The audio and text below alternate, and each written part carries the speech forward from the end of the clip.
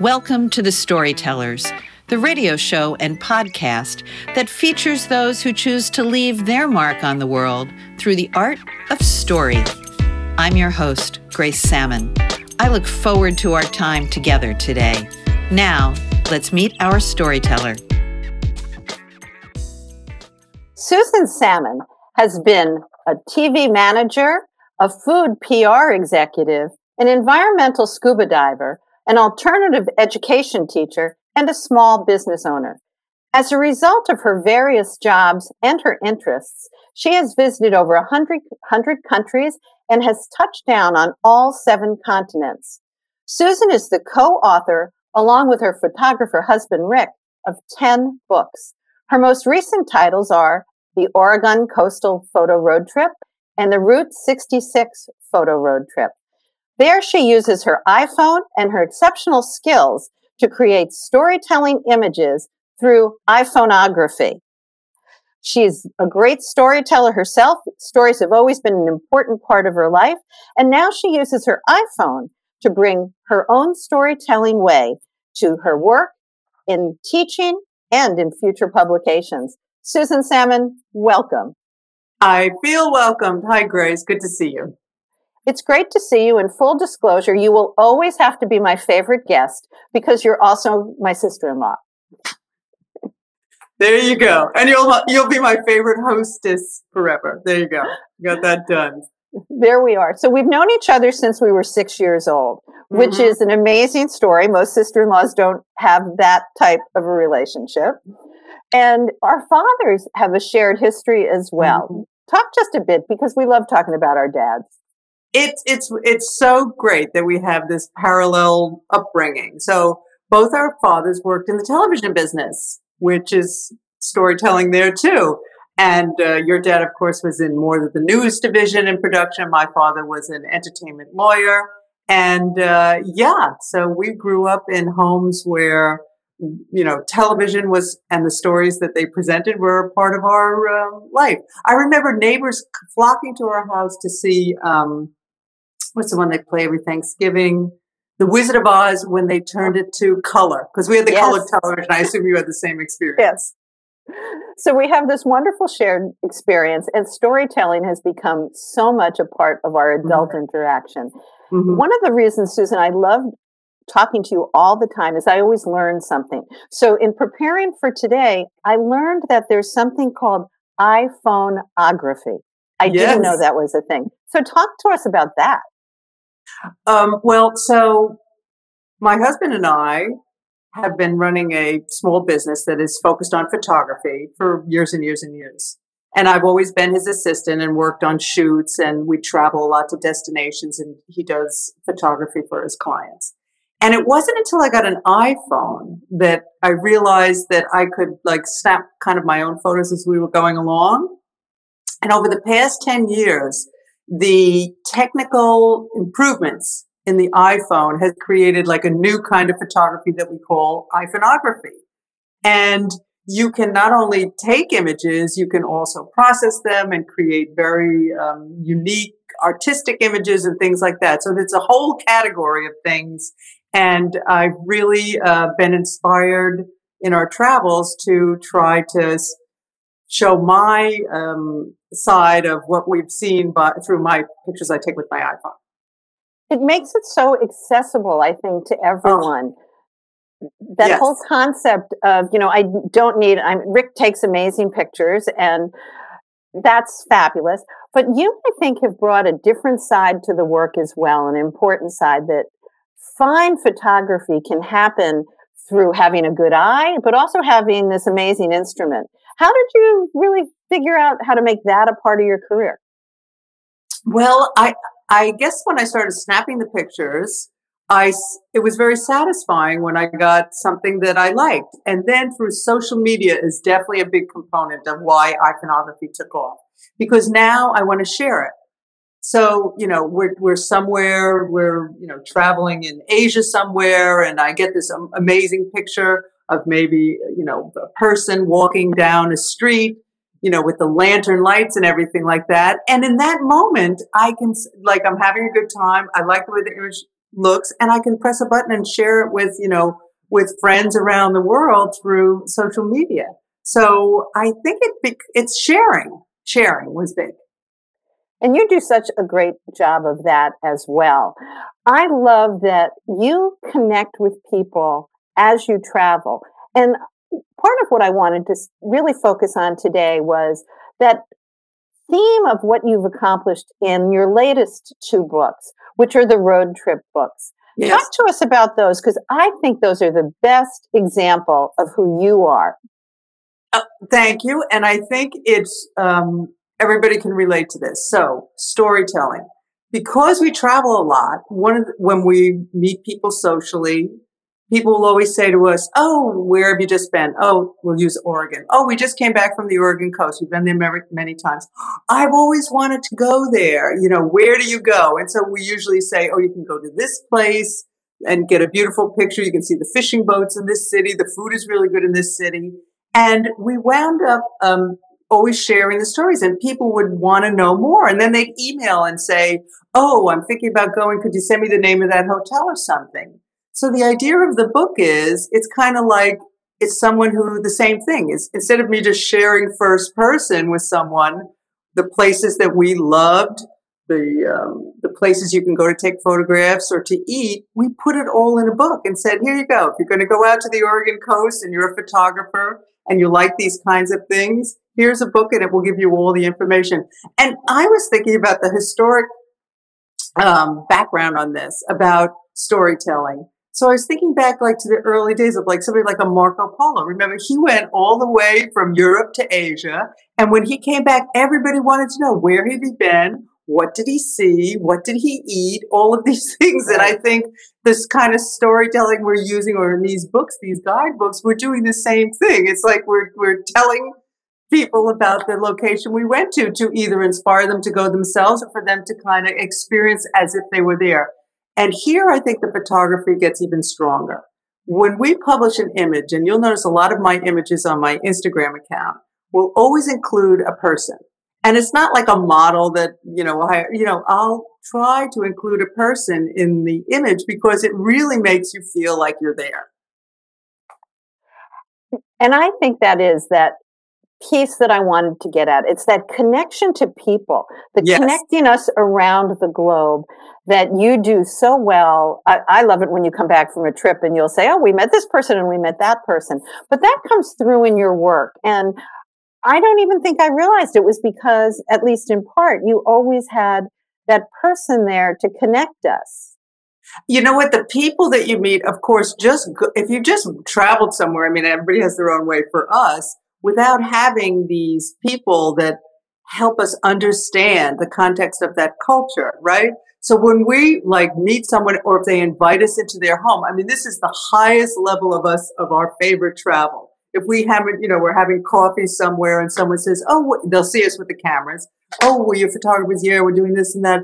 Oh, come over to my place." This happened in Sicily when we were there, and someone who knew that we were there and said, "Oh, please come for, to happy hour tonight at my home." And there you get invited into the home of someone overlooking this beautiful sea in Italy, and you get a chance to ask that. You see what their life is like. And I think it's so much more, it enriches the experience. And I think it also is good for us and the world. I think, another thing, going back to social media and sharing, when we see how much we're the same, if we don't, you maybe don't look the same, our communities don't look the same, but the underlying backbone of these communities, if we're in a rural village on safari somewhere, it's still a mom and dad and kids next to a house where somebody else is a mom and dad and kids who have to make a living every day and come home and make dinner, get the kids ready in the morning and off to school.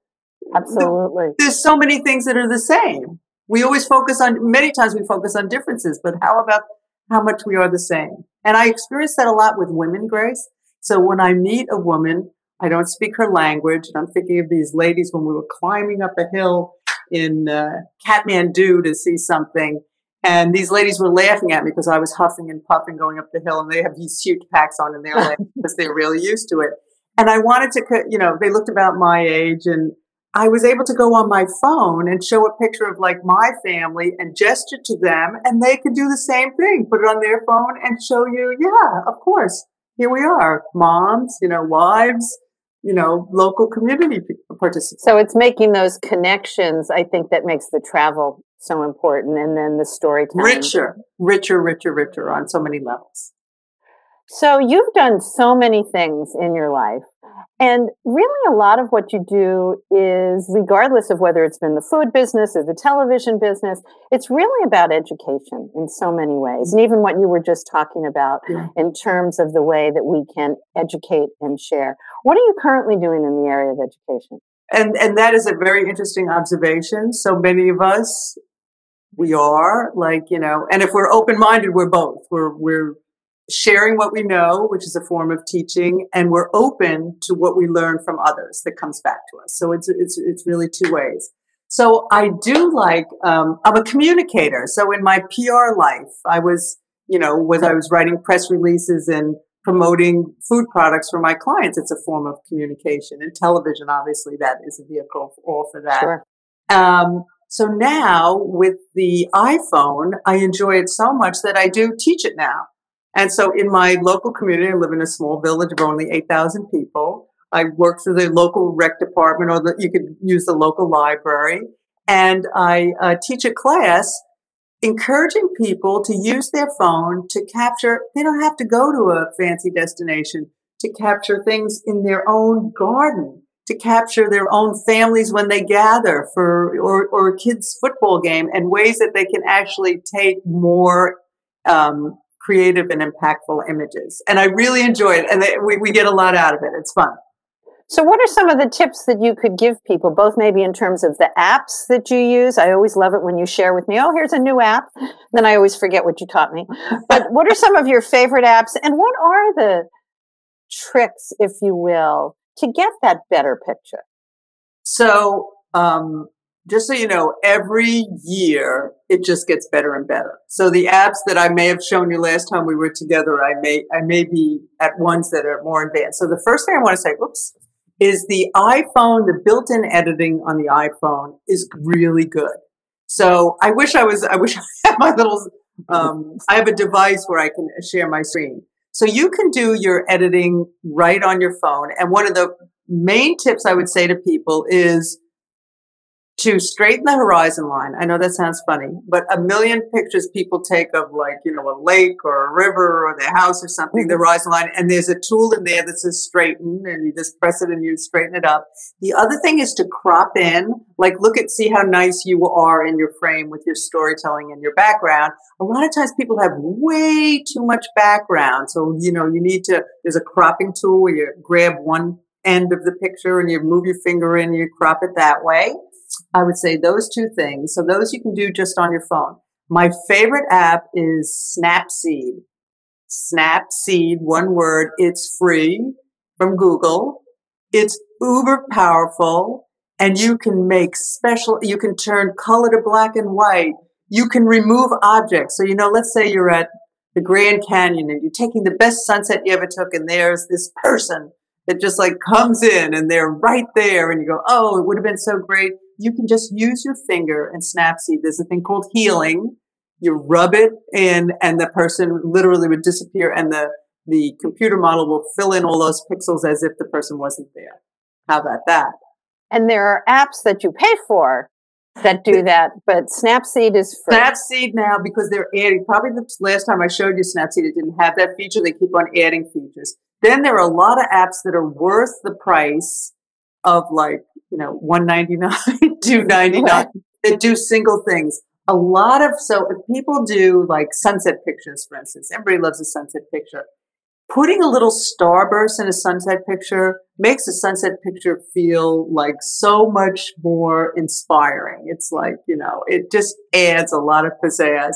And there's one called Lens Flare that I use.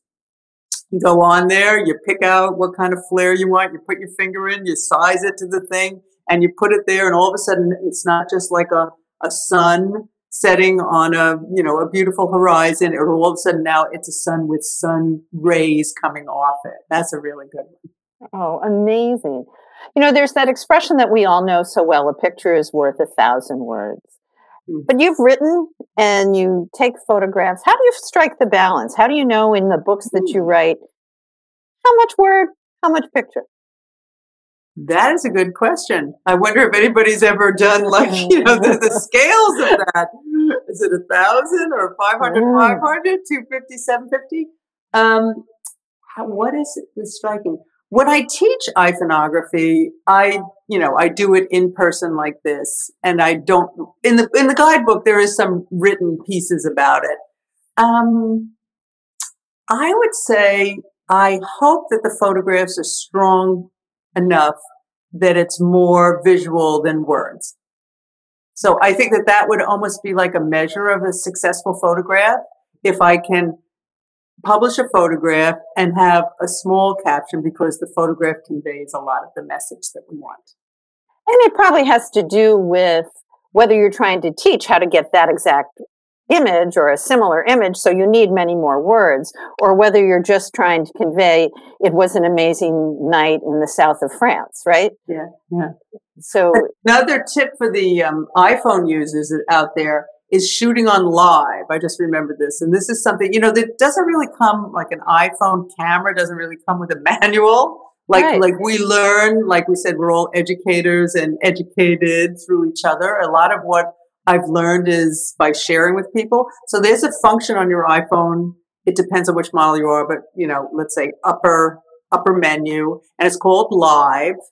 And if you turn that on, if you're anywhere where there's running water, like a waterfall, like a river, or a movement, like a Ferris wheel or anything like that, if you shoot it in the live mode, then look at your image, flip it up, and you'll see there's all these images. There's one called long exposure, and you'll see the most amazing image of, instead of the water being frozen in droplets, it will be like this beautiful creamy stream. And that's right in your iPhone. It's for free, but it's like a little secret, which I just shared.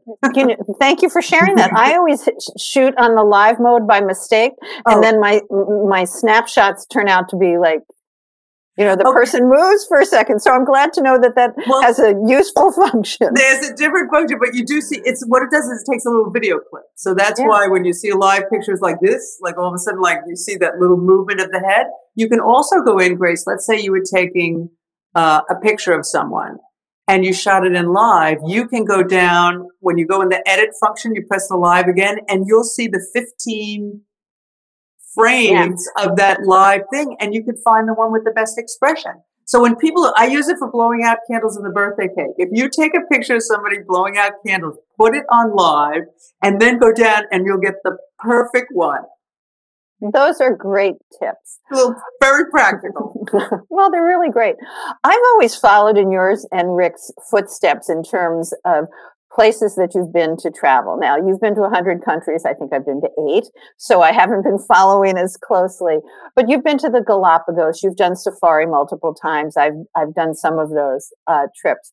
It's really unfair to ask you favorite country or favorite food, but some favorite experiences that may even cross several countries.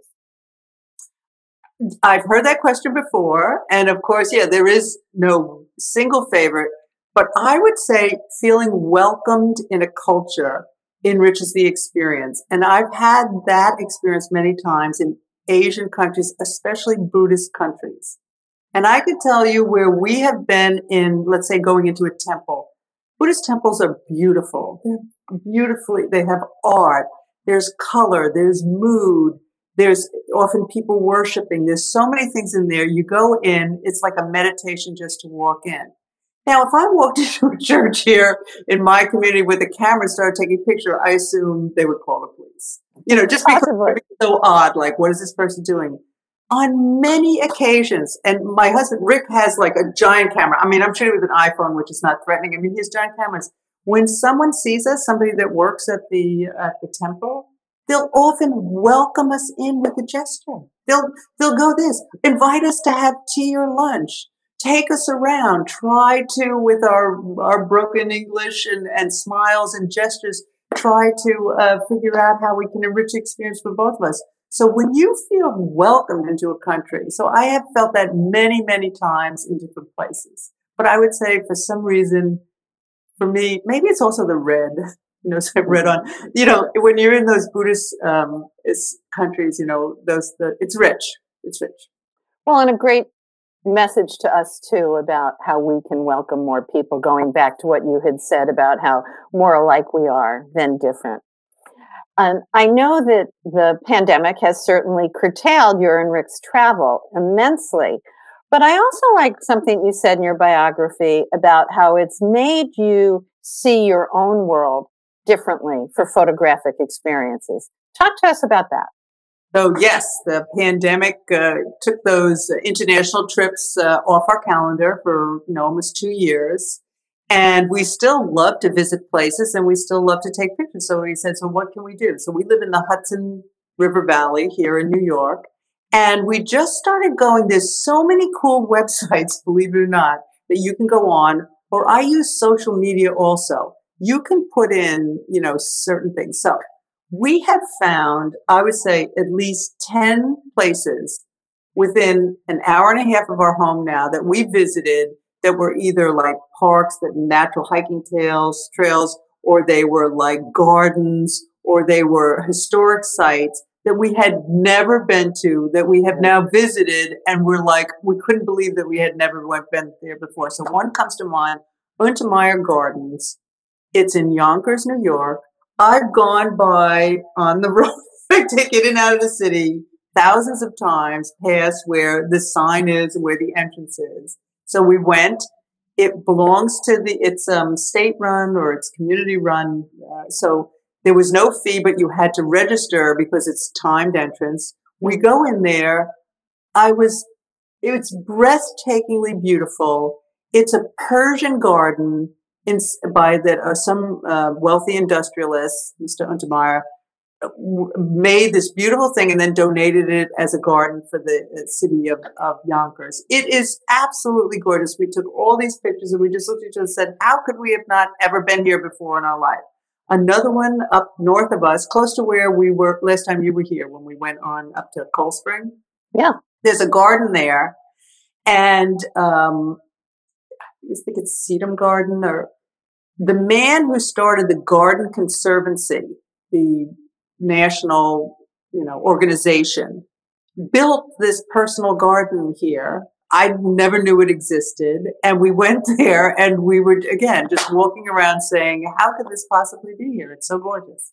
So there are so many things that we can go, if we're looking for inspiration for photography or for just having a travel experience, you don't have to go that far. That's a great tip in and of itself. So what are you working on now?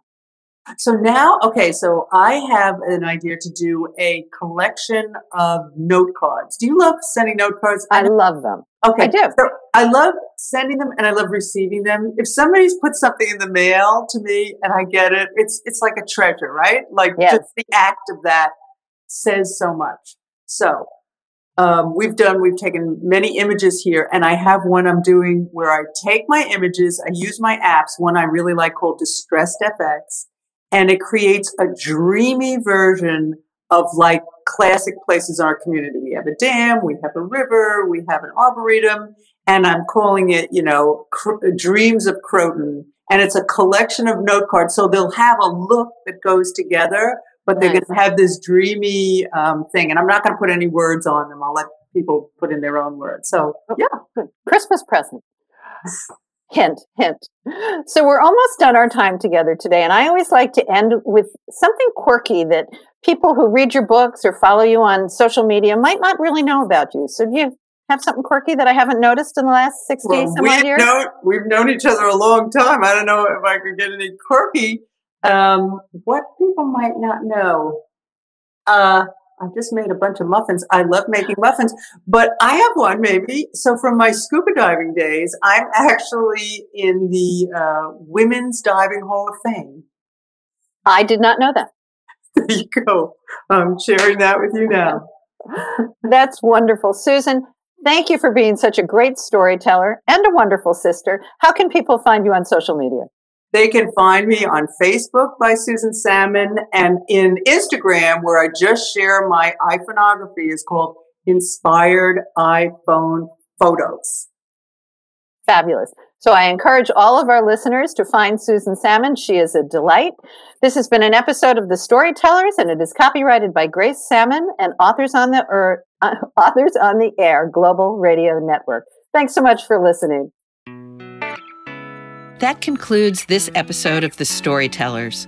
I'm so glad you could be part of the story today. I hope you share the stories, tell your own, and come back for another episode, because when our stories are told, everything changes. I'm Grace Sammon.